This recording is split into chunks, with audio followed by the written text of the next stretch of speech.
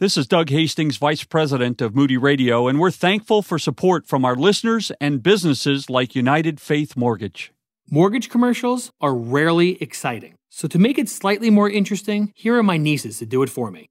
So interest rates continue to drop like my sister's baby teeth. Come on, Uncle Ryan had to say the same thing last year. That's true. Last year, it was rates are boring talk historically low. And now this year, there's somehow even more boring talk historically lower than the previous boring talk historically low. Sounds boring.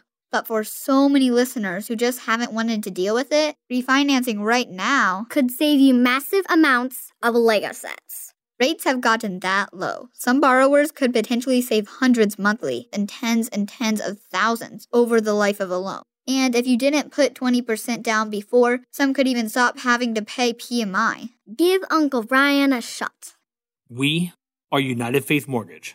United Faith Mortgage is a DBA of United Mortgage Corp., 25 Melville Park Road, Melville, New York. Licensed mortgage banker. For all licensing information, go to nmlsconsumeraccess.org. Corporate NMLS number 1330. Equal housing lender. Not licensed in Alaska, Hawaii, Georgia, Massachusetts, North Dakota, South Dakota, and Utah.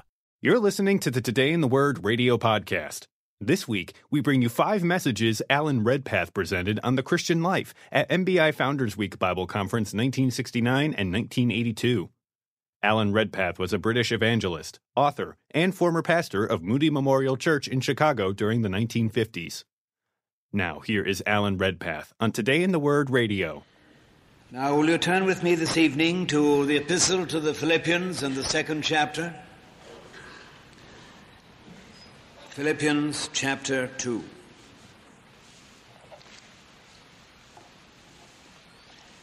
I am taking the liberty of reading the first 11 verses of this chapter in the Living Letters paraphrase. The message will be based on the King James Version. Philippians chapter 2, the paraphrase of Living Letters. Is there any such thing as Christians cheering each other up? Do you love me enough to want to help me? Does it mean anything to you that we are brothers in the Lord, sharing the same Spirit? Are your hearts tender and sympathetic at all? Then make me truly happy by loving each other and agreeing wholeheartedly with each other, working together with one heart and mind and purpose. Don't be selfish. Don't live to make a good impression on others. Be humble, thinking of others as better than yourself. Don't just think about your own affairs, but be interested in others too, and in what they are doing. Try to be like Jesus Christ, who, though he was God, did not demand and cling to his rights as God, but laid aside his mighty power and glory, taking the disguise of a slave and becoming like men. And he humbled himself even further, going so far as to actually die a criminal's death on a cross. Yet it was because of this that God raised him up to the heights of heaven and gave him a name which is above every other name, that at the name of Jesus every knee shall bow in heaven and on earth and under the earth, and every tongue shall confess that Jesus Christ is Lord, to the glory of God the Father. Let us bow together for a word of prayer. And I ask you to echo in your heart the prayer which I offer on your behalf and on mine. Speak, Lord, for thy servant heareth. Speak just now some message to meet my need, which thou only dost know. Speak now through thy holy word and make me see some wonderful truth thou hast to show to me. For Jesus' sake. Amen. if you stop to think about it, one of the most amazing things that's happened in this century is the comparative collapse of that principle of government which, at the outbreak of the century, was hailed as that which would produce a utopia on earth. I mean the principle of government known as democracy. Government of the people, by the people, for the people.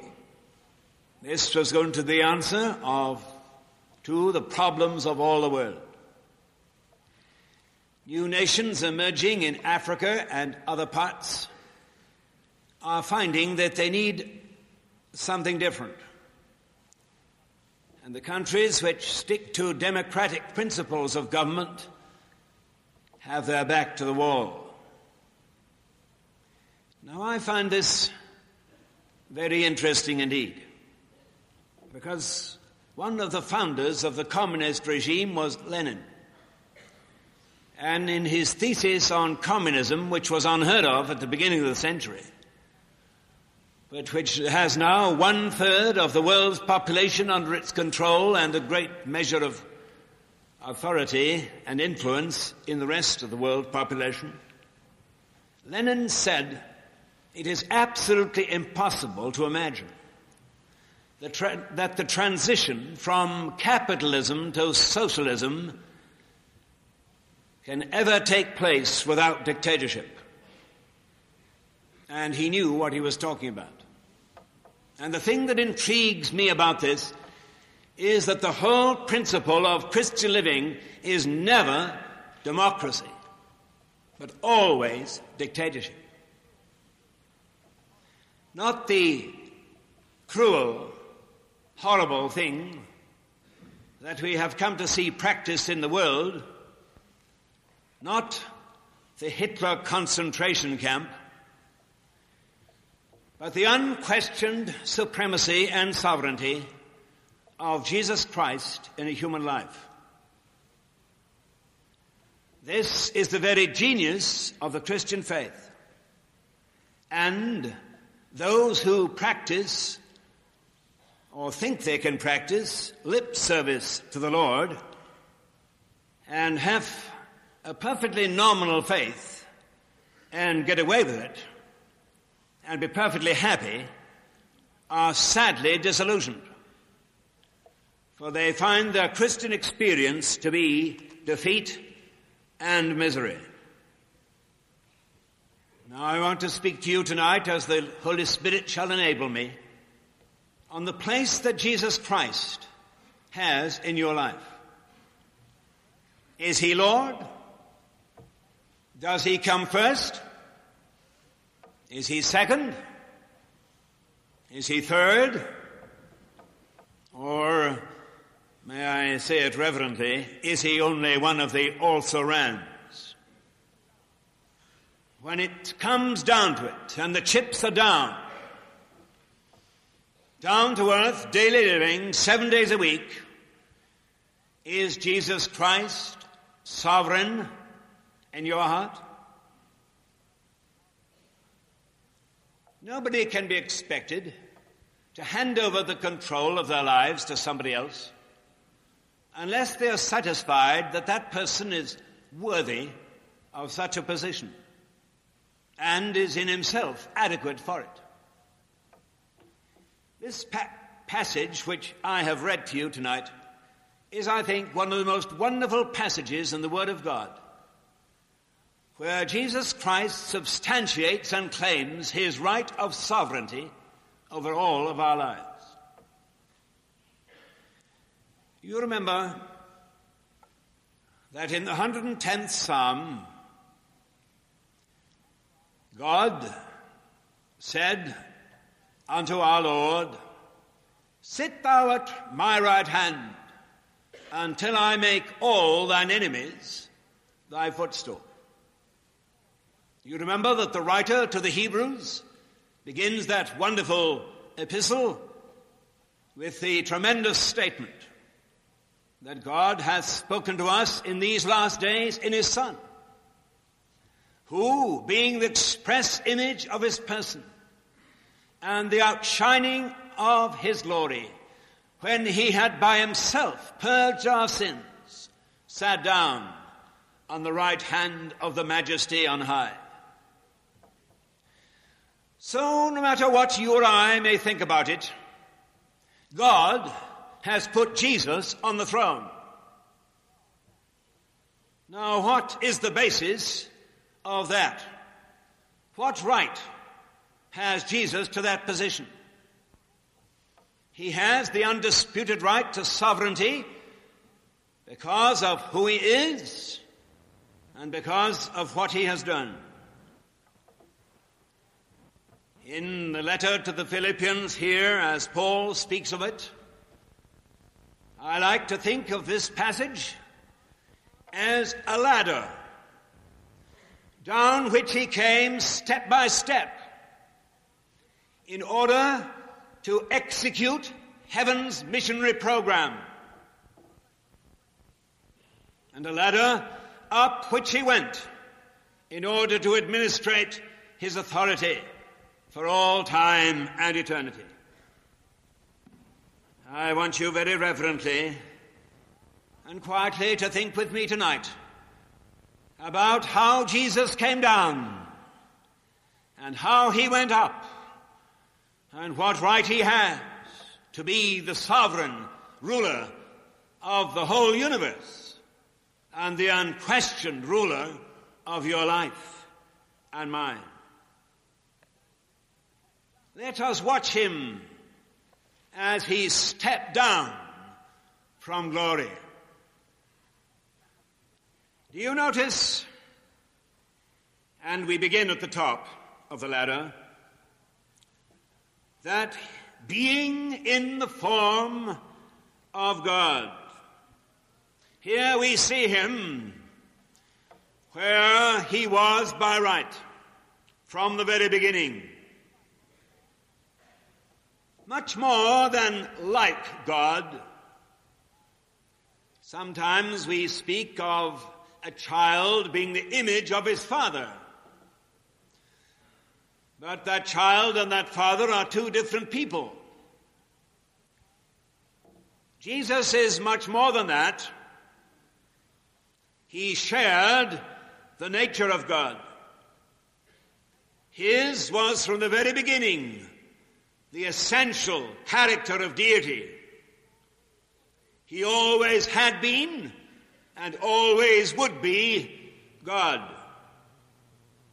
Whatever were the conditions and the circumstances of his appearances in the Old Testament, in the form of an angel of the Lord, he was God. At the bush in Exodus chapter 3, as the angel who appeared to Moses, he was God and demanded the worship of the one who was to lead his people. As the soldier with the sword drawn in his hand, who was to decide the strategy for the capture of Canaan and who appeared to Joshua, he was God. Take thy shoe from off thy foot, for the ground whereon thou standest is holy. And when he came down to Bethlehem, in his incarnation, he brought his deity with him. He never used the title. When he was down here, he called himself the Son of Man. But that essential deity could never leave him. He thought it not robbery, says the scripture, to be equal with God. In other words, he wasn't taking to himself something that didn't belong to him. When he claimed to be equal with God, nor did he feel he had to cling to it lest he lost it. He was God by sovereign right. As Living Letter says, though he was God, he did not demand or cling to his rights as God. In the beginning was the Word, and the Word was with God, and the Word was God. And the Word was made flesh, and we beheld his glory, the glory as of the only begotten of the Father, full of grace and truth. And the disgusted accusation of the Jew was, he made himself equal with God. Now there, very briefly, Jesus is at the top of the ladder. And my friend, when you know who Jesus is, you think of him more reverently. He isn't just the man upstairs. You don't sing these syncopated, jazzy choruses. He is the Lord Jesus Christ. And it is his presence that makes this meeting sacred, momentous, strategic. Something which can alter the character and destiny of many people listening to this program, because we meet in the presence of God. So we begin with putting him where he ought to be, on the throne. But then I read that he made himself of no reputation. Can you imagine a king desiring to travel incognito, divesting himself of everything that would give him away? He would still be king, but he would have emptied himself of his royal apparel. I think that is a faint reflection of Philippians 2. He emptied himself would be the correct rendering of that verse. Not of his deity, but of his glory. Stripping himself of all signs of his majesty, he made himself of no reputation. He never used his deity here for his benefit, for he came as truly man, not pretending to be man, but truly so. For all that, there were occasions when it flashed out on the Mount of Transfiguration, in the Garden of Gethsemane, when the soldiers fell onto the ground when he used his name, I am. He who thought it not robbery to claim equality with God, thought it not forgery to sign his signature before Abraham was, I am. And so he emptied himself and suffered himself to be limited to a human body. And Luke tells us that he grew in wisdom. I am sure that even at school he made no mistakes. All that heard him were astonished at his answers. At his bench in a carpenter's shop, his work was perfect. I cannot imagine any piece of imperfect work ever leaving that bench. He was called the carpenter of Nazareth in a day when carpenters were to a penny. He made himself of no reputation. He humbled himself. Now notice the next step. He took upon him the form of a servant. A servant? Yes, a bondslave. A servant? Who to? Well, to God. Behold my servant, my chosen, the one in whom my soul delighteth. I delight to do thy will, O God. He came to be the servant of Jehovah.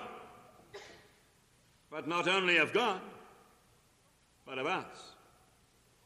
At the moment when he took from himself the royal apparel of deity, he clothed himself with the apron of a servant. He came not to be ministered unto, but to minister. Do you remember that on one occasion he took a towel and wiped the feet of his disciples. The custom was, as you know, for a guest who walked into a room from a dusty road to hold his foot over a basin, and a servant would rinse it. But there was no slave there, and the disciples hadn't learned humility to do it for each other, so the Lord did it for them. And just at that very moment, when he did it, he was conscious of his deity. For John tells us that knowing that he came from God and that he went to God, he took a towel and washed the feet of his disciples. He took upon him the form of a servant. He was made in the likeness of man. Here we're a further step down. Not merely like a man as an individual, but like all men, a representative man. He went to the cross not merely as a man, but as all men. He died for all. He was made in the likeness of man. He didn't play at being a man. He was a man, as truly man as he was truly God. Think of the evidence in Scripture for this. He was hungry. When driven into the wilderness by the Holy Spirit to be tempted by the devil, he was hungry. And he was tempted. And he was tired and weary. One of the early railway engineers in Britain who designed the steam engine was a man of the name of George Stephenson. At his funeral, a procession of workmen carried a banner which said, "He was one of us. He rose from our ranks." And I look up to the throne in heaven, and how thankfully I say, my Jesus, he was one of us. He came down to our ranks. He was made in the likeness of man. Come down a further step. He humbled himself. The highest place that heaven affords was his by sovereign right. But he chose a humble lot, a poor cottage, a lowly mother, a poor trade. At birth, he borrowed a cradle. In life, nowhere to lay his head. In death, a borrowed tomb. And it always seems to have been the principle of his choice of those who were to serve him. For you remember that the Apostle Paul said in writing to the Corinthian church, "Not many wise men after the flesh, not many mighty, not many noble. But God hath chosen the foolish things of the world, weak things, base things, despised, things which are not, for no flesh shall glory in his presence." He doesn't put up with such, he chooses them. For the praise must always go to God and not to men. What a shattering reversal of human form today all this is. Shattering reversal of Christian ideas. I think, for example, of that amazing story of Gideon. How do we go about a task? Oh, I'll tell you how we do. We think of a super idea. We get as many men behind it as possible, especially wealthy men, and have as much money to back it and drive it home, and we sprinkle it all with a little prayer, and we shake it all well together and put it in a high-pressured oven to bake and wait for the explosion. And what is God's method? Take 32,000 men, send away 22,000 of them who are afraid and press the panic button. send away another 9,700 who are undisciplined and wallow all over the ground to drink. The remainder, 300 men, expendable, usable, that the Lord can use. Oh, this is the way that Jesus took, always reducing a man to the minimum, in order that he might do through him the maximum. He humbled himself. So much so that they said of him, he saved others. Himself he cannot save. What a lie that second part of that statement is. Himself he cannot save. Of course he could. One flash of deity and he could have descended from the cross. How true the first part of the statement is. He saved others. He lived and died for others. Therefore he could not save himself. Take a further step down. He became obedient unto death. All of us know a great deal these days about the theology, or hear a lot about it, that God is dead. And all of us know that it isn't true. But he was dead. For 3 days he was dead. He was obedient unto death. Why couldn't he be raptured like Enoch and like Elijah? Or as every living Christian will be when Jesus comes again? No.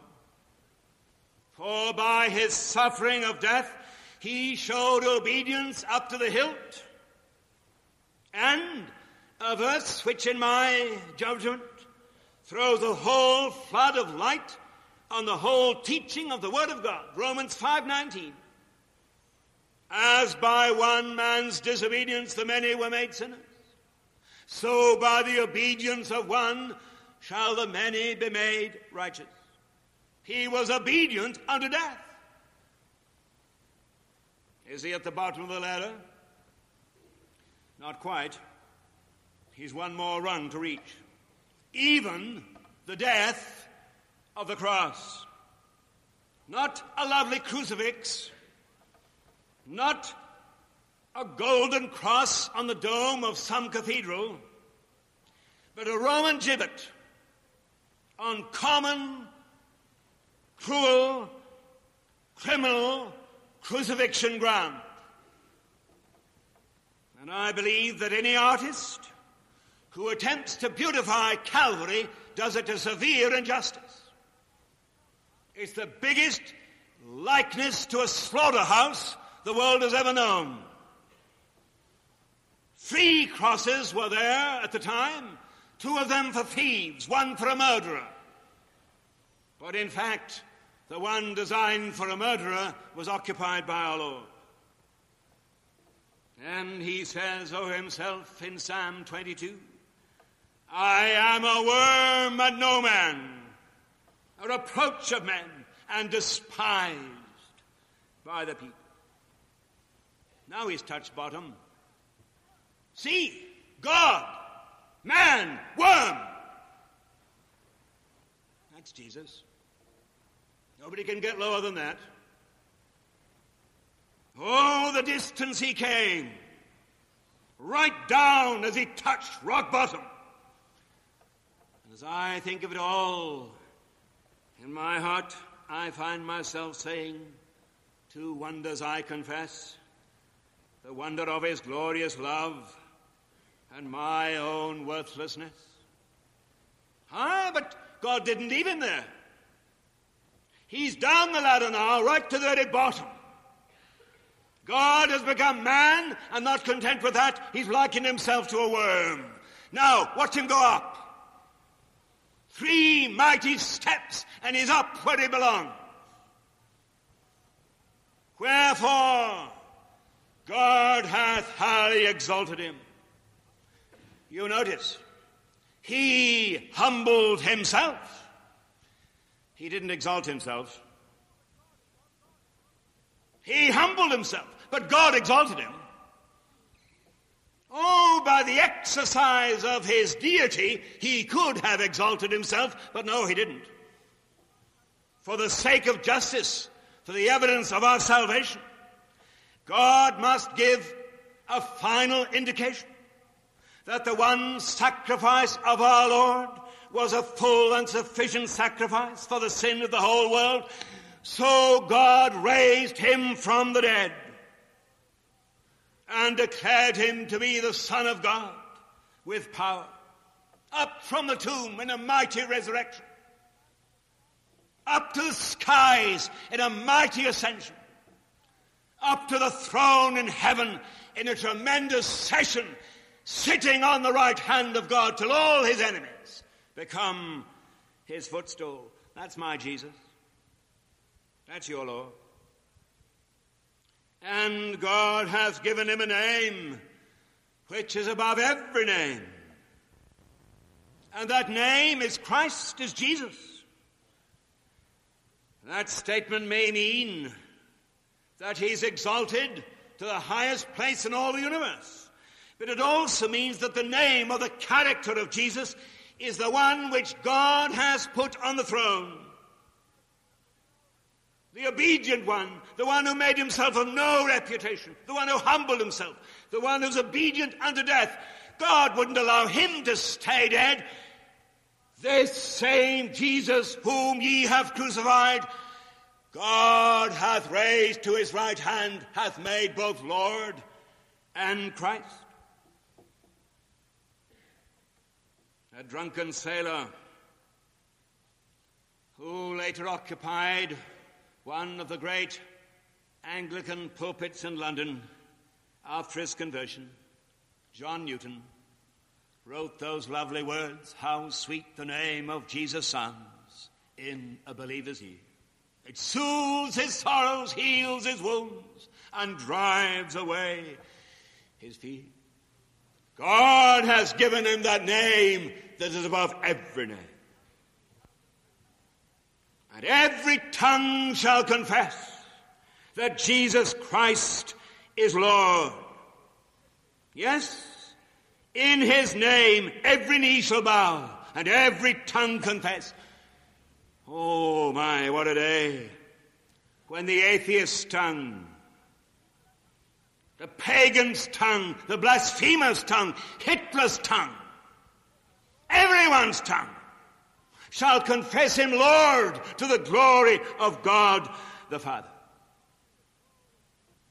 This is his claim for sovereignty. Oh, I wish I had the words of an archangel to put it to you. But I put it inadequately, and yet in my heart I thrill as I know this Jesus is Lord of all the universe, undisputed, recognized in heaven, acknowledged in hell, but disputed on earth. The claim for lordship. I remember at the English Keswick Convention many years ago, Donald Grey Barnhouse preached a dynamic sermon on the subject, the way to up is down.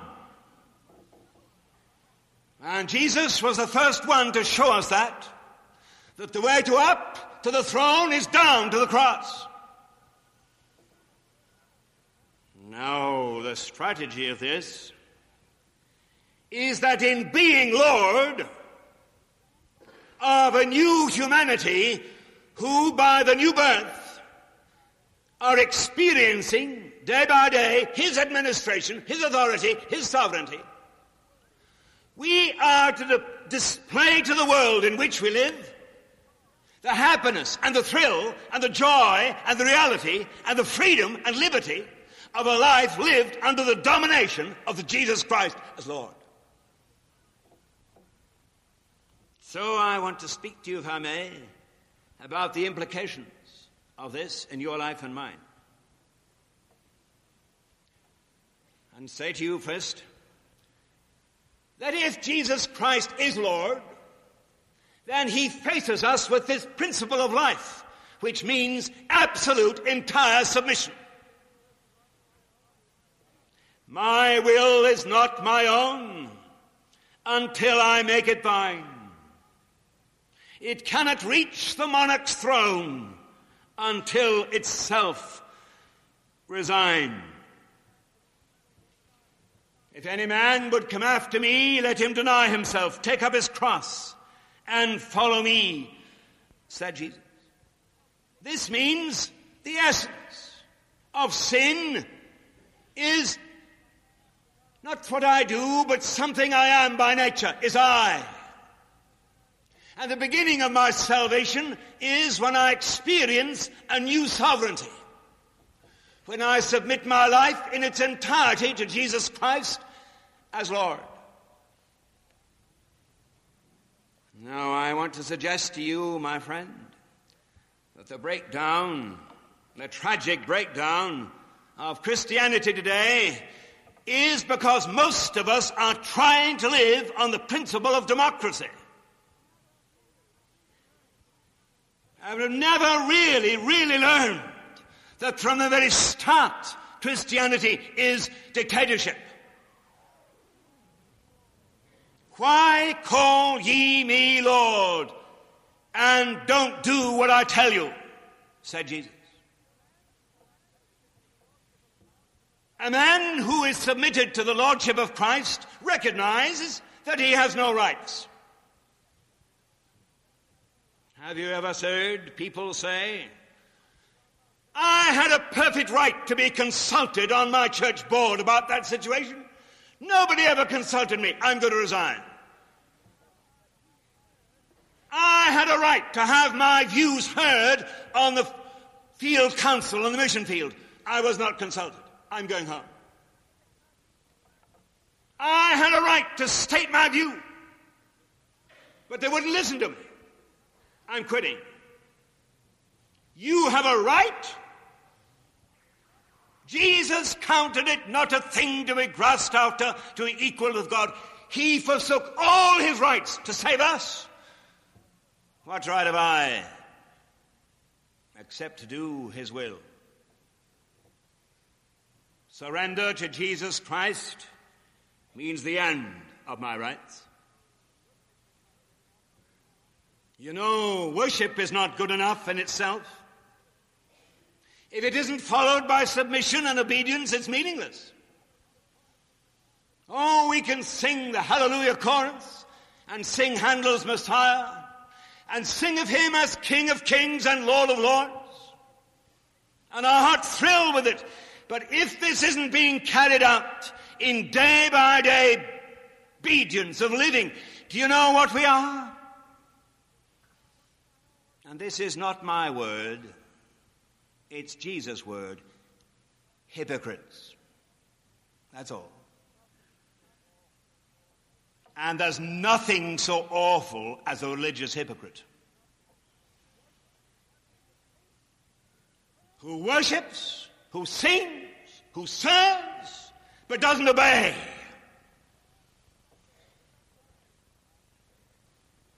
The Christian life means submission.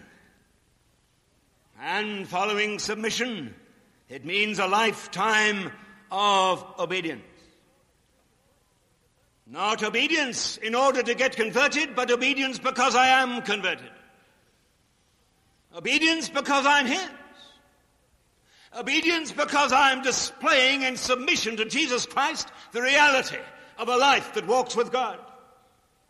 You and I, dear friend, live in a generation which has set at its goal the removal of all kind of authority at every level. Racial rights, university rights are all seeking to obtain this objective. When a modern 20th century society has decided to be lawless and have no authority and just live absolutely free. In that society, you and I live as Christians. And we are called upon not to play church, not to play God, not to play a religion, but to demonstrate by our lives 7 days a week the sheer liberty, the sheer thrill, the sheer joy of living in absolute obedience the Lord Jesus Christ. The Christian life, James calls it the law of liberty. And law is a rule which one person lays down to another, the one having the right to exercise authority over him. And the Christian life is to issue in a life of holiness, in a life of such a quality of purity as is regulated by the Ten Commandments, developed in the Sermon on the Mount, in the power of the indwelling Christ who administers the sovereignty of Jesus Christ in the throne in heaven, in the throne in your heart. Obedience. Not by my effort, but by his mighty power. The Lordship of Christ means that. It means also ownership. What? Know ye not that you are not your own? Your body is the temple of the Holy Spirit. You are not your own. You are bought with a price. Your body belongs to him. It's his. It's his temple. He lives in it. He's come to administer by his Spirit the sovereignty of Christ. Maybe that's what we haven't understood. But the crowning of Christ as Lord opens our heart to the incoming of the power of the Spirit of God, who always comes into the life that is surrendered to Jesus, in order that he may establish the rule of the King in my heart. And this body is his temple. When I was born again, he came to live in it, to dictate the strategy, to call the plays, to give the orders, dictate his commands, and to expect from me implicit obedience in the power that he gives me. No, you're not your own. You belong to another. And the other to whom you belong is the one who stepped down all those rungs and made himself of no reputation, became a worm that he might lift you out from sin and lift you up into his presence, into his heart, and love you and live through you and demonstrate to men today that the greatest thrill and the greatest reality of all the world is a man who is indwelt by God. Friend, what are you doing with the body in which you live? You are not your own. Have you ever written down on paper the areas of your life which may have never been yielded to him? You are not your own. Your business is not your own. Your friends are not your own. Your career is not your own. You are not your own. Nothing belongs to you. It's all his. Have you recognized his right of ownership in view of his claims to sovereignty? Have you recognized that here tonight we meet in this place? No one of us lives to himself, nor do we die to ourselves. For whether we live or whether we die, we are the Lord's. We belong to him.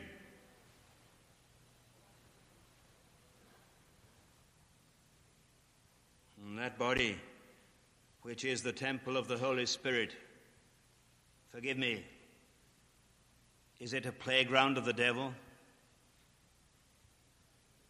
Is it really under the Spirit's control?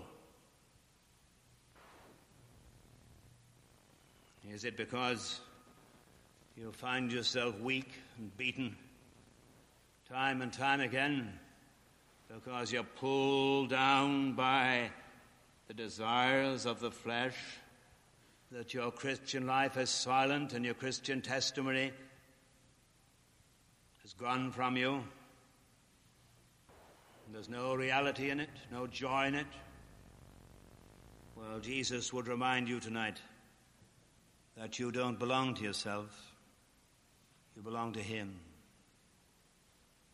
And he paid an infinite price in order that he might live in you and transform you and make you into his likeness.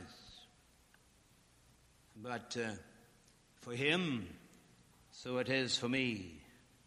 The way to up is down. I would like to take you as I close, in my mind, to a little corner of southeast England, a little town called Ramsgate. And in Winston Churchill's war memoirs, in one of them called Britain's Finest Hour, there was a little company of Air Force men in a canteen at Ramsgate, in an airbase. 6 pilots, 6 gunners, all that were left of a whole squadron of planes. These men hadn't had their clothes off for 2 or 3 weeks, dirty, unshaven, tired, exhausted, bleary-eyed, smoking, drinking coffee. Suddenly, a message comes from Air Force headquarters. Enemy approaching over channel. Estimated strength, 500. Those 12 men leapt to their feet, dashed for the planes. One of them paused just long enough to say, "Message received and understood." Obedience. Nobody questioned it. Nobody doubted it. And in a minute, 6 planes, all that were left, went up into the air to fight 500. It was total war. And if you think, my friend, we're engaged in anything less than that throughout the world today, you've got it all wrong. I tell you, Britain and America have got to stop playing at church and recognize that we're in total war against an enemy who's crowding on full sail in these last days before Jesus comes. Whose side are you on? Have you declared yourself openly on his side? Are you here? By right of sovereignty, by right of Calvary, by right of resurrection, he's your Lord. Have you acknowledged that right? Does he own you, possess you, control you, live through you? Are you his without question? Can it be said of you, message received and understood? Shall we pray? O God our Father, for the sake of Jesus Christ thy Son, do thou somehow get glory to thy name here tonight in lives that are utterly yielded to the control of the one who became man, the one who was obedient unto death, even the death of the cross, and the one who has been raised to thy right hand till all thine enemies become his footstool. Lord Jesus, may it be unquestioned obedience from all our hearts, and may we declare that we are utterly and altogether and completely on the Lord's side. We ask it for his sake. Amen. You've been listening to the Today in the Word radio podcast and a message Alan Redpath presented on the Christian life at MBI Founders Week Bible Conference 1969 and 1982. Alan Redpath was a British evangelist, author, and former pastor of Moody Memorial Church in Chicago during the 1950s. Audio copies of this and many other messages from the podcast are available at moodyaudio.com.